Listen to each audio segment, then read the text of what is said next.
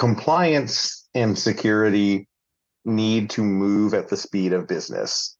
Because if your security policies or your compliance policies get in the way of people doing their jobs, that's when they stop using them. I use the example of, well, I like to build furniture. I have a wood shop in my basement, and so when I built my wood shop, I made it so that I have to walk by my safety equipment before I can get to my bench. It's right there. I have no excuse. It's inconvenient not to put on safety equipment because it kind of gets in my way in order for me to get to doing what I want to do. So I just do it as a matter of habit. And that's my example here is when I'm building a compliance program, I know that there's certain standards that we need to reach, but the question becomes, and the kind of creative problem solving is, how do we work with entrepreneurs, with business owners, with people who are doing business to make it so that this is just such an ingrained part of how they do business that it isn't getting in the way. It's just a natural part of what they're doing. And that goes on the security side.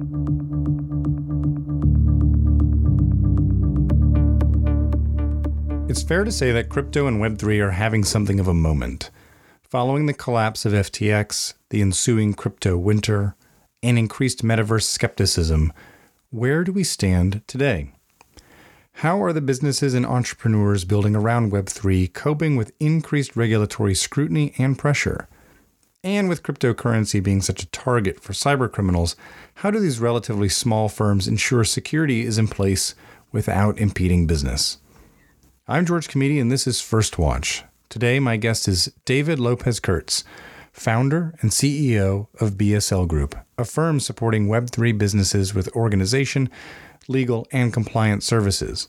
He's on the front lines, and I wanted to talk to him about where the crypto and Web3 business landscape stands today after crypto winter and where he sees it heading tomorrow.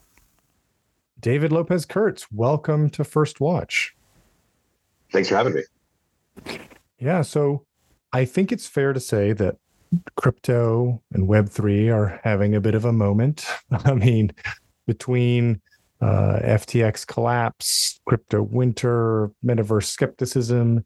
So I think you are best positioned to give us kind of a broad view, and then I want to dive into some trends and maybe into the weeds a little bit. So if you had to summarize kind of the state of things in these communities today, what would you tell our listeners? Well, I mean, I think when it comes to crypto having a moment, it's really a moment that's affecting places like where I work. So I'm an attorney and I work at a law firm, and I work in compliance and doing other things. And it's been in the years since I started working in this space, it was a lot of, do I need to, at this point, at this juncture, talk to a lawyer? Do I need to be thinking about compliance? And the moment we've seen is that has all gone out the window in the last, I'd say, 18 months, 12 months definitely, but maybe as long as 18, where the more serious projects aren't questioning whether or not they need counsel. It's what counsel, from whom, and to what extent they need to integrate that into their day-to-day. And that's been the radical shift I've seen. So what is happening now? It's no longer the SEC is coming, they're here. There's no longer the CFTC is coming, they're here. It's here, and the question is, what does it mean? What are they saying? And what effect does it have on developers, on entrepreneurs, on community members, and on users?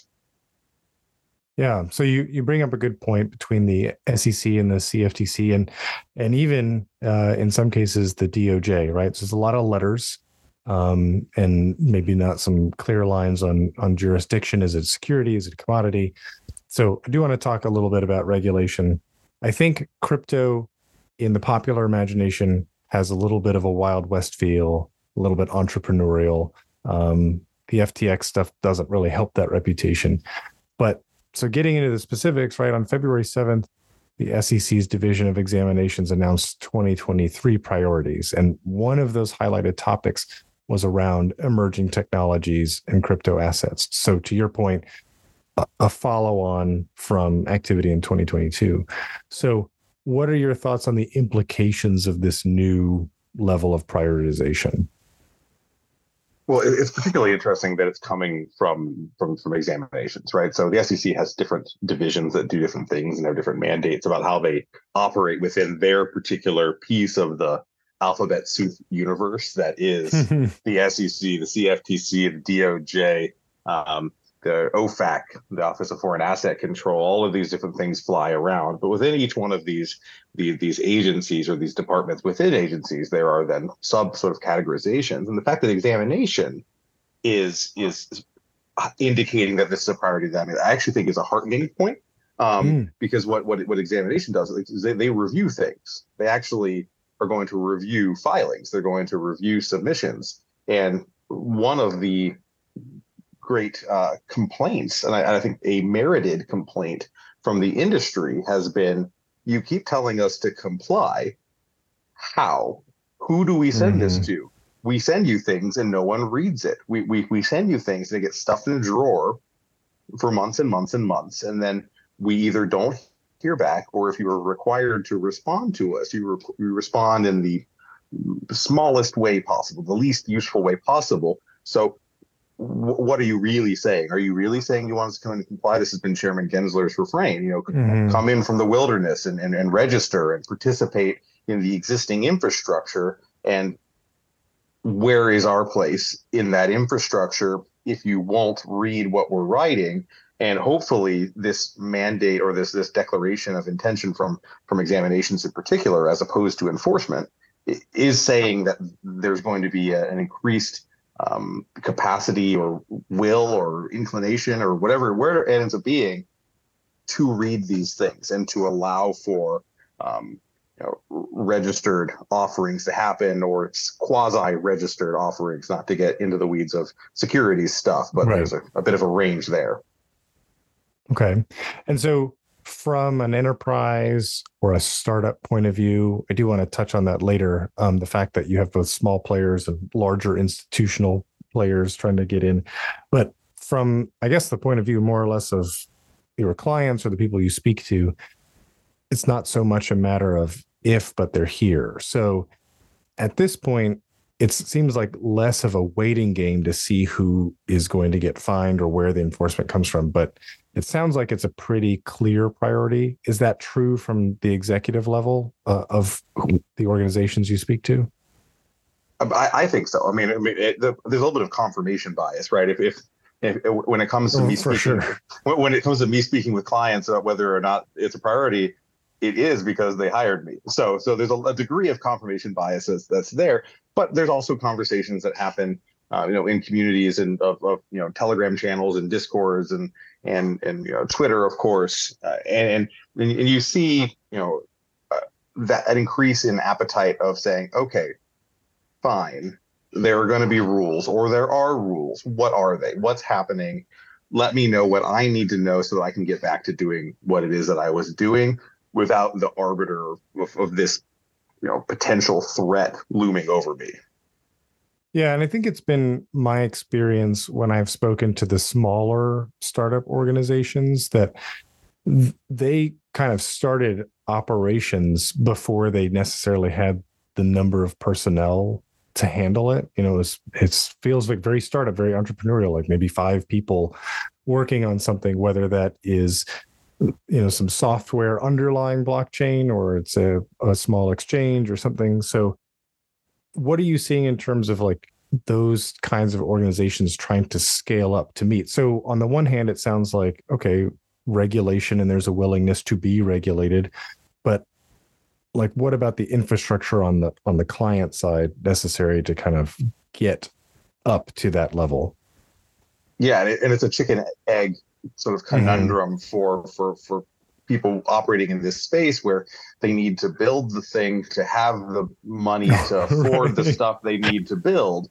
And that's, it's a difficult tension, because not every project is going to be, backed by major Silicon Valley VC firms, right? They're not going to all have the ability to go from 0 to 60 or 0 to 75 in the matter of the first 6 months, first 12 months of really hitting the ground running. They're going to have to grind these things out and do a degree of bootstrapping when it comes to being conscious of their fees and conscious of their burn. And so that's where I think we're seeing, in my case, like we're seeing a rise in service providers that are aiming to meet that need of saying, okay, you need to have this infrastructure. It's not cost effective for you at this point in your company's life cycle to have it all in-house. How can we provide things like compliance as a service? How can we provide things like an outside general counsel? You don't need to have an entire legal department. It does make sense based on the realities of operating in this space to have somebody that you can ask questions of on the fly in real time, particularly on the compliance side when you're looking what you're doing. The moment you start interacting with the public in particular, making sure that you have someone keeping an eye out for anti-money laundering issues, that has an established plan for how you're going to deal with know your customer issues, so that you don't run afoul of some of these very scary bodies of law. I say that all of law can fall into one of two buckets. There's the bucket that involves men in black ski masks kicking down your door and dragging you out in the middle of the night, and then there's everything else, right? And so this implicates some of that, right? This is not something you can trifle with. This is not the kind of area that you can just move fast and break stuff, because when you break stuff in this area, the ramifications can be really, really, really meaningful and far beyond monetary fines and these things, which are serious but are not the same as losing one's liberty, and that can happen here. So it's not to fearmonger anybody, but just to put into context how important it is to do things right. And so I think that's going to be a big area of focus, and we saw it we have seen it previously on the technical side, and we're seeing it now on the blockchain Web3 space on the technical side. People that are facilitating the ability of developers to build applications on top of blockchains, like that's an emerging area, really very highly competitive area of who's going to serve as being that that place in the Web2 world where you can go and leverage software to build your website, to build your WordPress powered website. That we're seeing a lot. And the same thing is going to happen when it comes to all of these other pieces of your business that you need to build something new and interesting. So you're going to need the legal solution, you need the compliance solution, you're going to need the development solutions that help you get to where you need to get in a way that leaves you at the end of the day making sure you hold as much equity as you'd like, making sure that you have enough cash reserves in the bank to continue to pay your people. And it's a balancing act. It's the struggle that all entrepreneurs face.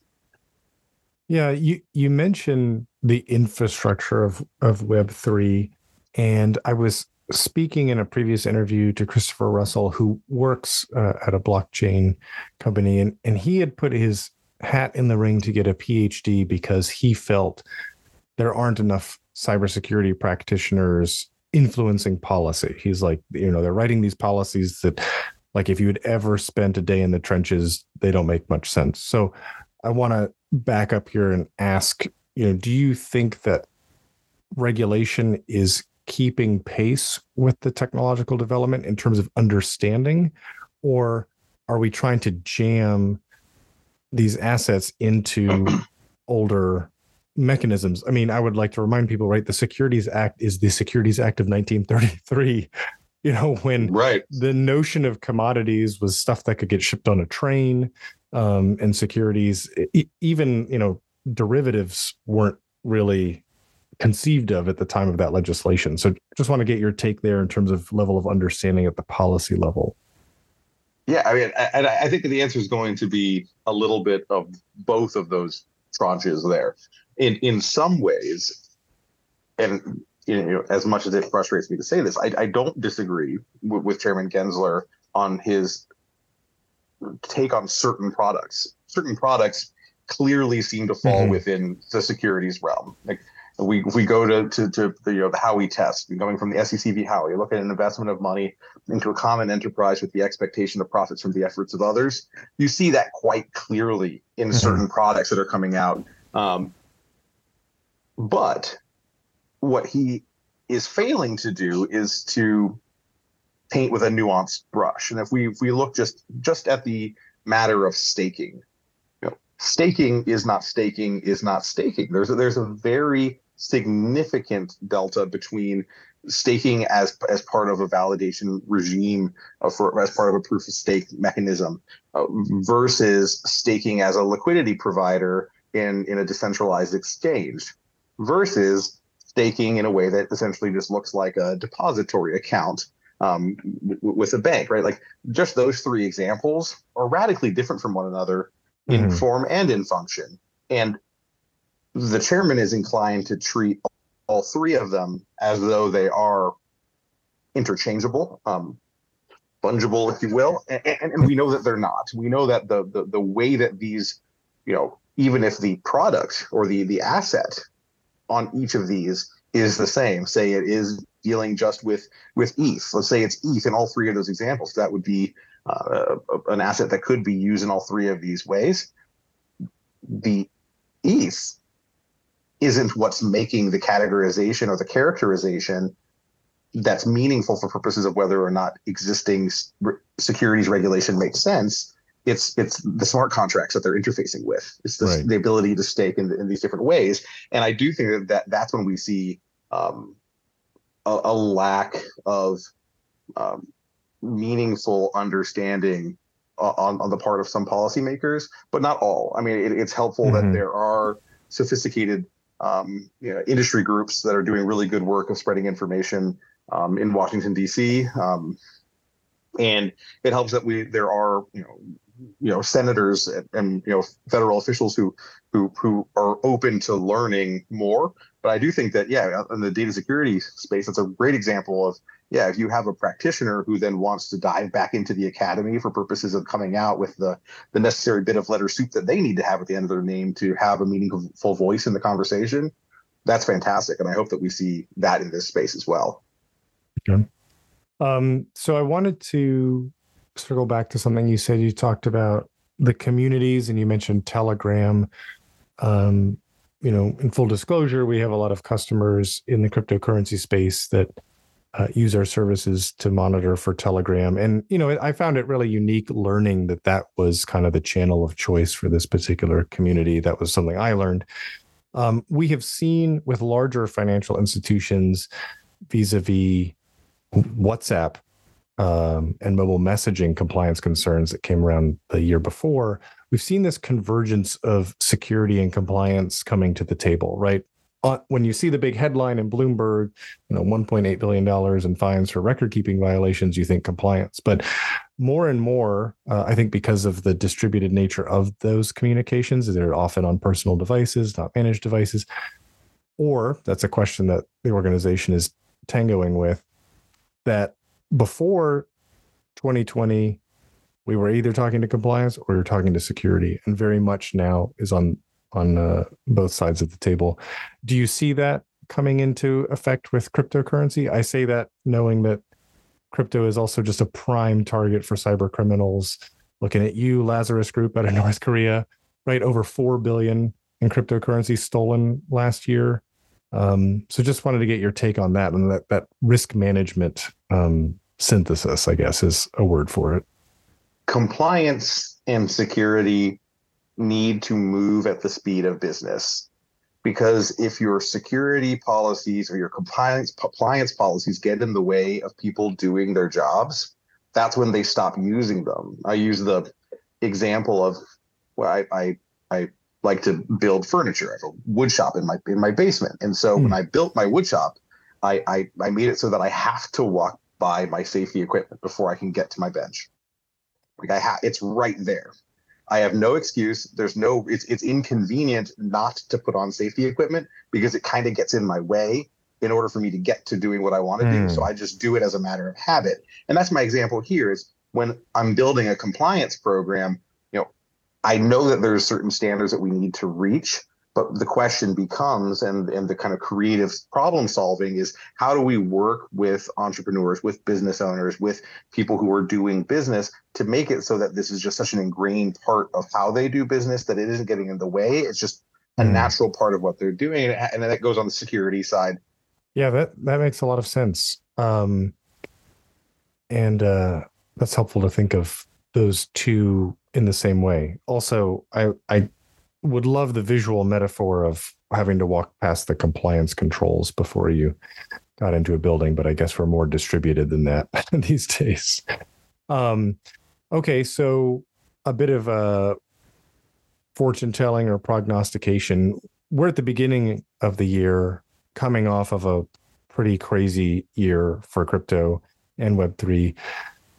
Where do you see us going in the short term, sort of maybe by the end of this year? What are some trends that you feel have momentum?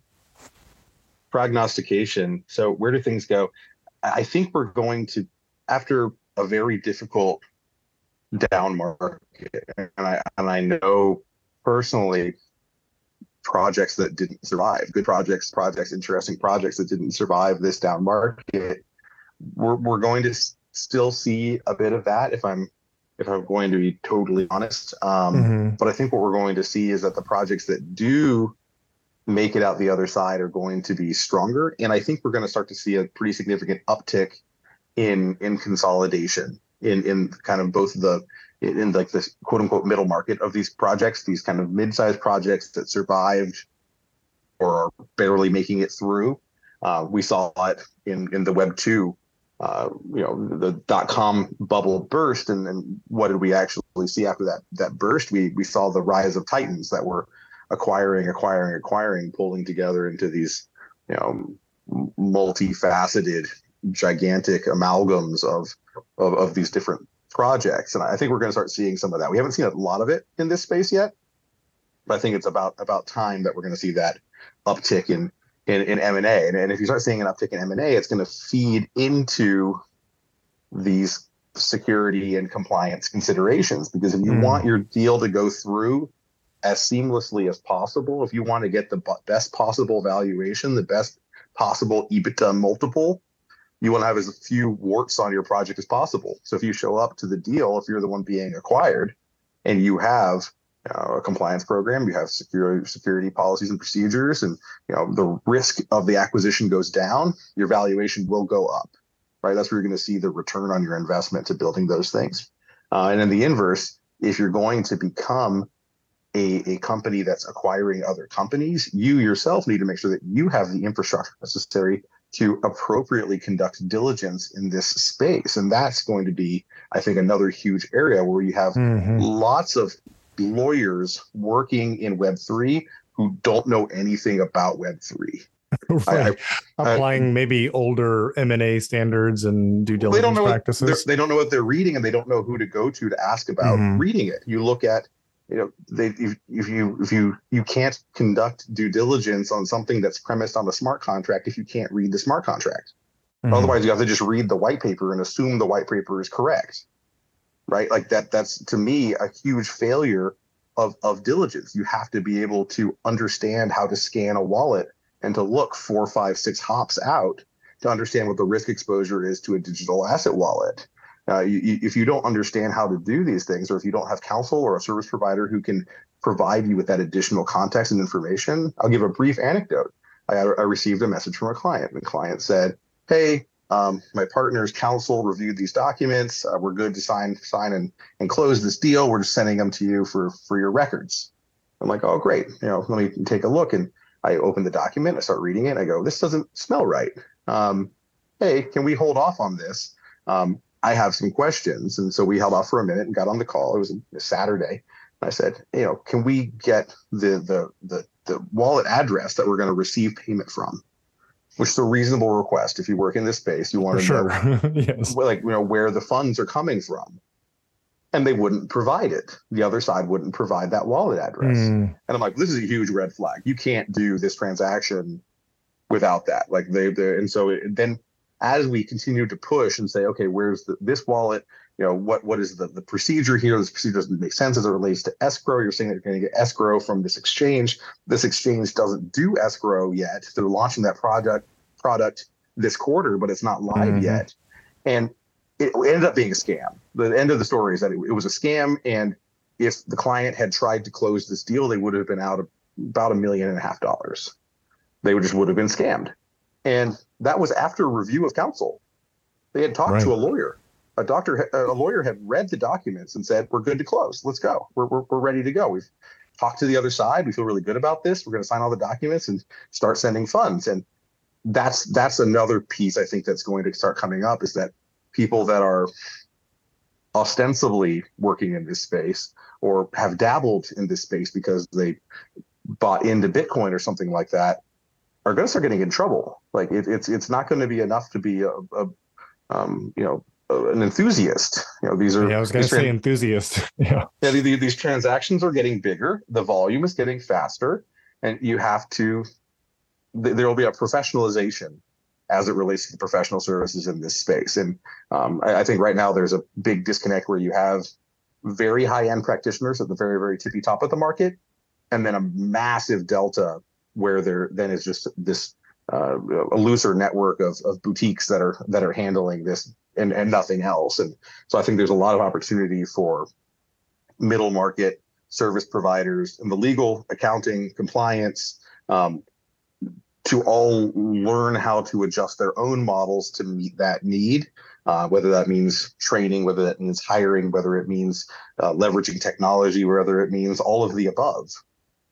That need, whoever figures out how to best meet that need will find a demand in the coming 12 to 18 months.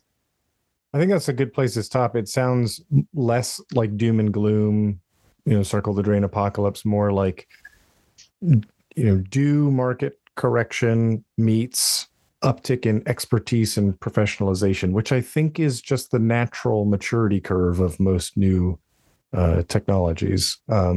So yeah, I think that's a sound fortune to tell. Yeah, I think no doom and gloom is the place to stop on this. Like, is this scary? Yes. Has this year been hard on so many people in this space, in this community? It has been very, very, very difficult. But I think the future is bright.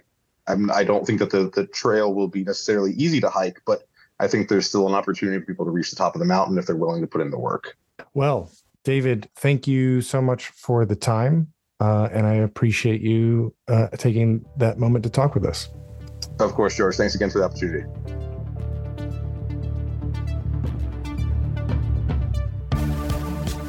That's it for First Watch today. My thanks to David Lopéz-Kurtz. To hear more interviews with leaders and more Spotlight episodes, subscribe to First Watch wherever you get your podcasts. New episodes drop every other Tuesday. First Watch is a production of Safeguard Cyber with original music by Mattias Safaletti and production help from Jamil Mafi. Until next time, stay safe, stay strong.